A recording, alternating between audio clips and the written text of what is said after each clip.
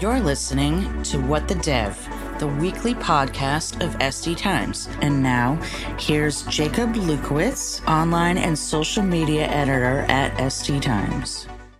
Hi, everyone, and welcome to today's podcast episode.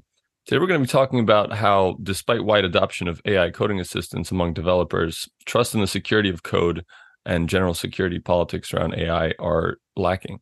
With me today is Simon Maple, head of AI advocacy at Snyk, to talk about the key findings of the Snyk's 2023 AI code security report. Hi, Simon. Welcome to the podcast, and thanks for coming on. Hey, thank you very much. Pleasure to be here. It's great to have you. So, to start off for our listeners, can you describe some of the key findings from the report? Absolutely. Yeah, there are a number. And I think one of the main ones which you kind of hit on there is really around the trust that developers using these AI coding assistants have within the tools themselves. A few of the numbers that really kind of hit home is, first of all, over 3/4 of respondents said that AI code is more secure than human code. And that's really interesting. It kind of goes against what a number of studies already show about the number of vulnerabilities that kind of come through generative AI tooling assistance. And I think it also goes to show how developers are thinking about the code they write as well. Maybe there's a little bit of imposter syndrome in thinking their code isn't quite as good as the average, or they're not as good a developer as the others in their team. But I think, people are buying into that magic a lot more than they necessarily should, in terms of, yes, absolutely, generative coding can get you code after a few iterations and things like that. But we absolutely can't trust the code that comes out without validation. Over 50%, 56% say that insecure AI suggestions are common across the code that they get generated as well. So there's an interesting kind of conflict there, whereby the people see the vulnerabilities being created by the generative assistants, but they still think it's better than what they could create themselves. So that was one of the core takeaways, I would say, from the report, among others as well. Interesting.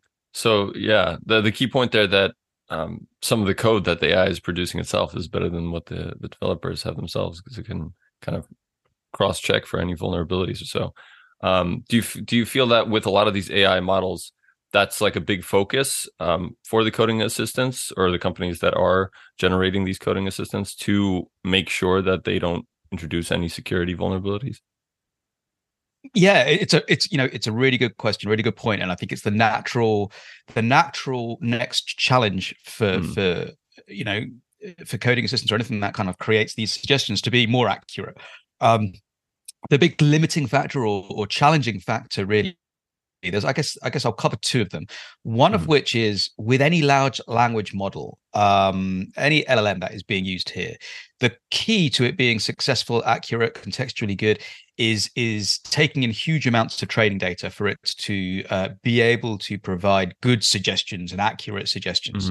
One of the biggest problems there is finding enough training data that is vulnerability free, or secure enough to be used in our projects without security issues being introduced. The problem is, the training data that we have is all through open source code and things on Stack Overflow and places that we already know are breeding grounds for vulnerabilities, right? There's huge amounts of vulnerable secure code there. So whatever goes in as input to these LLMs, that's exactly what we get out. So we're effectively replicating from the training data that we see. The second point, and I think this one is really, really important to understand from the point of view of how much we trust LLMs and trust code that is being created, is the LLM does not understand what it is generating, in the sense of, if it produces you a maths equation, or if it produces you some code, it doesn't understand the rules that go behind that code. So it doesn't understand the data flows. It doesn't understand that there is a method that lives in a class, or whatever the language construct is. It just understands that with a specific input, based on its training data, here is some output which is probability, from the statistical probability, from the correlation, is the most likely output based on the input. So it can make no judgment accurate judgment about whether that code is secure, whether there's vulnerabilities, whether there's performance issues, and so forth. So for it to then say, provide me with secure code, it can't necessarily do that because it doesn't understand what secure code is. There are ways in which we can, as developers, say, hey, I want to give me a query with named parameters, or effectively asking for something in such a specific way that we know it's a construct that we're going to get back that has security built in. However, then we're relying on the developer to be thinking securely already. And so for less experienced developers who aren't going to be doing that, they're more likely to see, a prevalence of vulnerabilities in the code that gets generated. So there's a number of really challenging barriers between us using generative AI in coding and being able to get non-vulnerable code. And these are non-trivial issues that that are blocking us from this right now. Yeah, very interesting. So what are you seeing is like, why has this become like a major concern now, let's say? Or is it because a lot of organizations are implementing these AI assistants without these guardrails? Is it all just moving too fast? That's exactly it. The last piece that you just said there is exactly it. I think if we was to look at the point of view of code, let's say the point of view of getting a security issue into a piece of code that could get into production. Realistically, you don't care how it got in there, whether it was a developer that wrote it, whether it was AI that wrote it. It could have been one of my dogs that wrote it. It doesn't matter. The fact is, a vulnerability is in your code in production. The guardrails are largely the same as well. You effectively want solid AST guardrails, policies, testing throughout your workflow, throughout your SDLC, so that however the vulnerability gets in, it's tested. Developers know and understand where the issues are getting in, and these are the fixes we need. The reason why this is now a bigger cause is exactly what you said: the speed. Previously, we were seeing developers add security issues, gradually as they develop code. When we think about DevOps and shifting things left, it exacerbated that problem because we were pushing to production far quicker, and it wasn't as natural a step to say, hey, let's pause the world while we do a security test. So we had to put security more automated throughout that process. With AI, that speed ramps up even further. So code can get generated and developers can be more effective by introducing code into their workflows. The workflows themselves can be faster, as we will see AI tools more and more pushing into the SDLC. Our workflows will improve. So what we're seeing is the reason why this is such a bigger problem is, first of all, the rate at which vulnerable code could reach production will increase, and as a result, the volume of insecure code to production will increase. And sentiment data like that has been shown in this report shows that it's not just the volume of issues that will get through, which is increased, but also the trust from the developers has gone up. As a result, there is almost like this this blindness to it a little bit if we don't automate security testing and validate and verify what we're pushing through. So yeah, it's definitely that rate of speed increase which will exacerbate the problem. I see. But the code that the AI generates is usually subject to the same security testing as would other code? Yeah, and it depends on, pipeline to pipeline. If people have automation built into their pipeline, it's not going to care who wrote it or where it was generated from. It will apply the same policies, the same rules to it. And rightly so. That's the guardrail we need. If you don't have automated testing, or it test more infrequently, the risk is, because more code will be getting in and more vulnerabilities through, they'll go through on court. Plus, developers, if they do overtrust in this, they're not going to have such a critical eye on the code that is generated, and as a result, the greater number of vulnerabilities will get through, not just unchecked by tooling, but unchecked by us as developers looking at that as well. Very interesting. And so, about like the regulatory landscape surrounding AI, like how are organizations like approaching, like how are they creating security policies for like when developers are using some of the code, the AI assistants to help with, or so? Are there any like kind of guardrails? Yeah, great question. I think this is a really important one as well. And I think because of the speed at which AI is being adopted, because it is such a powerful tool for us as organizations to use, Mm-hmm. and if organizations don't jump on, they're gonna have real competitive problems going forward, I think. Mm-hmm. So this is important, but I think the acceleration that we're adopting them, we do need to step back a little bit and think, okay, how do I use this responsibly? There's a couple of ways in which this can come in. One is regulatory, absolutely, and the second is us just as good good developers, good architects, good software houses saying, okay, we recognize there are additional risks. We care about our customers, our users, that user data, and we want to be vigilant with these regulations. There's been a number of regulations which are popping up nice and early as well, which is important because this is absolutely something we need to think about early and make good decisions on early. Otherwise, in a year or 2 years, we will see some real serious AI vulnerabilities or LLMs existing in applications that we see prompt injection attacks and things like that. So there has been some good regulations that have been recently introduced. One of the latest was actually an executive order through Biden, talking about how people should be looking at various guardrails or various things to consider when creating when using AI in their tooling. NIST Mm-hmm. also created a good set of things to consider in and around AI usage within LLMs, as well as secure AI usage. The additional thing I will mention is OWASP created an OWASP top 10 for LLMs. OWASP have top 10s for a number of different things, including web applications, which is one of their most famous top 10s. And yeah, the top 10 for LLMs is one which really goes into some good topics that we need to think about. But I think we will see regulations more stringently mention AI tooling, AI usage within applications, because while there are a number of things which we can have existing mitigation measures for, like vulnerabilities going through being introduced through generative code assistance, there are new vulnerabilities types as well, new threats such as model denial of service, training data poisoning, prompt injection. These things are things that we need to think about in a new way and educate development teams as well as create policies around them to make sure we're doing them properly. Right. Yeah, very important.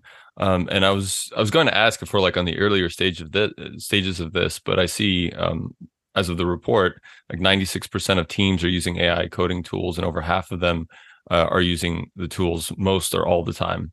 And 55% of respondents said that their organizations now consider AI code completion to be part of their SSC. So it seems like we're well into it already. That's right. I think there will be some bias on the developer usage just because it's an AI survey. Mm-hmm. And so most people who do take that, you would expect them to use AI. But I think the numbers, probably not too far from the truth in terms of who's using it. One of the other very interesting things that came out of the report is, of those who do use it, 80% of respondents bypass security policies, their organization security policies, to use AI, either some of the time, most of the time, or all of the time. So, well over half of them bypass security policies most of the time or more. So this is really, this is something that developers are seeing such value in, irrespective of the policies that organizations are applying. It's not stopping developers from wanting to use or actually using them. I've heard anecdotally individuals say, "Hell, I'll use ChatGPT or Copilot. I'll just jump off my VPN because it's not allowed on my VPN, or I'll do it with private accounts." This is a movement that developers will get on, irrespective of what they're told. And I think this is something that's really important, that from a security point of view, saying no, we can't use AI in our organization isn't good enough. There is absolutely education and deeper policies that we need to make to actually properly make sure this is handled. I see. Okay.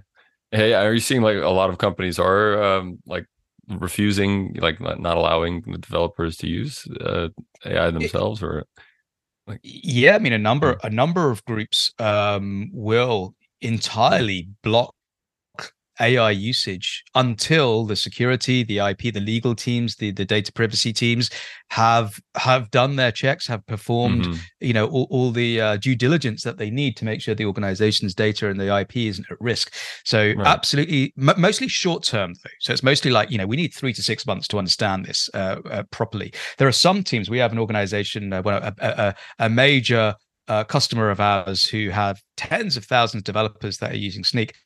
They have said quite openly, anyone within our organization can use Copilot, but we mandate that if you use Copilot, you have to use Snyk in your IDE. So this is pairing, generative AI, the Copilot, generative tooling assistant with that validation and verification. And it's a great message because it's great to say to your developers, we recognize there are issues with trusting and with using AI tooling out the box. We need to pair it with something secure. And it's that pairing which is most powerful. So I think, that's a great approach because you're not saying, hey, we're going to totally block this, but you're saying, look, we want you to use it because it's so beneficial to the company, to the organization, but we're going to provide you a way of doing it, provide you a platform of usage in the most secure way. And that's how organizations are going to succeed competitively and securely going forward with this. Right. Yeah. Thank you so much for your insight. Are there any like things that you found extra surprising when doing the report? I would say the most surprising thing I would say, while I heard a number of people say, yeah, we avoid these policies and things like that. Probably the most surprising thing I feel was that 80%, it's 80%, it's 4 in 5 people that are avoiding the policies. A couple of other things that hit home. Almost 2/3 of AppSec teams, so 59%, I think, almost 2/3, are saying that they are struggling to keep up because of AI generative tooling. So that's a really powerful statement that says how much faster teams are moving as a result of using generative AI in their development process. So that was another core thing. One thing that was nice to see though, and this is kind of like from the nicer side, the defensive side, is that 1 in 5 respondents have said that they have increased their security scans and as a result of using generative AI tooling. So while that number isn't anywhere near enough in terms of, wanting to see this level of mitigation and protection increase with the Gen AI usage, it's nice. It's encouraging to see that people are pairing in their mind the fact that when they use generative AI, they need to be able to have this safety net of scanning consistently in their pipeline when they are generating fresh code with AI. So it's nice to see that pairing is starting to form. There's still a long way to go, but it's good to see that that evolution with security. Right. Yeah. And I can't help but hearing like all these companies that are saying that, okay, the AI models are going to get rid of a lot of the menial tasks, but it seems like it's going to be a boon to security testing jobs. I mean, just because of the amount, it's quite interesting. One of the things that we're kind of like envisioning and seeing is potential for, rather than eliminating huge numbers of developer jobs, what we're almost like seeing is these AI assistants are effectively being used as agents for a developer. So what we might believe happening in future will be every developer almost like has this team of AI assistants, and they're almost like the gatekeeper to say, look, this is what I want to do, and we'll let these little AI agents and AI assistants build this code for me, but I am the gatekeeper. I am instructing you as to what to do, and then I will allow, alter, change, test, and validate what is produced. So it's really helping us with a speed function and an efficiency function, and that human interaction and that policing of agents and AI assistants is absolutely crucial. So, will it affect developer jobs in future? Of course, with additional speed and additional, efficiency, people will be able to do the same or more for less, and that could affect jobs, obviously. But developers are still a key part of this, and I think the one thing you talk to senior developers, the one thing that them using AI assistants show is it's nowhere where it needs to be to effectively build larger projects, and as a result, it's absolutely core that developers are a part of that chain. Right. Yeah, it's all super interesting stuff. I could talk about this all day, really. But we covered a lot of material here. Is there anything else as like a key highlight for our audience that they could take away? Or anything else we haven't covered? I think yeah, I think I think we covered most of the points. It was interesting also to see how many folks have automated their scans. So how prepared are we almost for the growth and adoption of generative AI in software completion and software assistance? And only 1 in 10 people have 3/4 of their security scans fully automated. So I think we will see over time the amount of software or the amount of scanning automation being built into SDLCs increase over time. This is what, as I mentioned, the one in 5 are showing increased numbers of scans.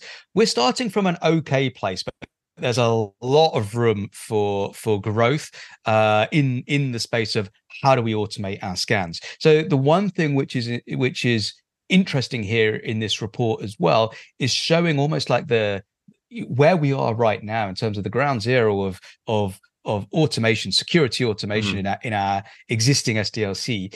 That's definitely something that will need to improve, particularly as we lend more of the development to AI systems. Yeah. But yeah, no, I think that will cover that. With that last point, that pretty much covers a lot of the major pieces. Awesome. Well, thank you so much for your insight. It looks like that's all the time we have for today's show, and I want to thank you again for coming on. Thank you to all of our listeners for tuning in today. Be sure to check out all of our weekly episodes on your favorite podcast listening platform. Till next time, this has been What the Dev.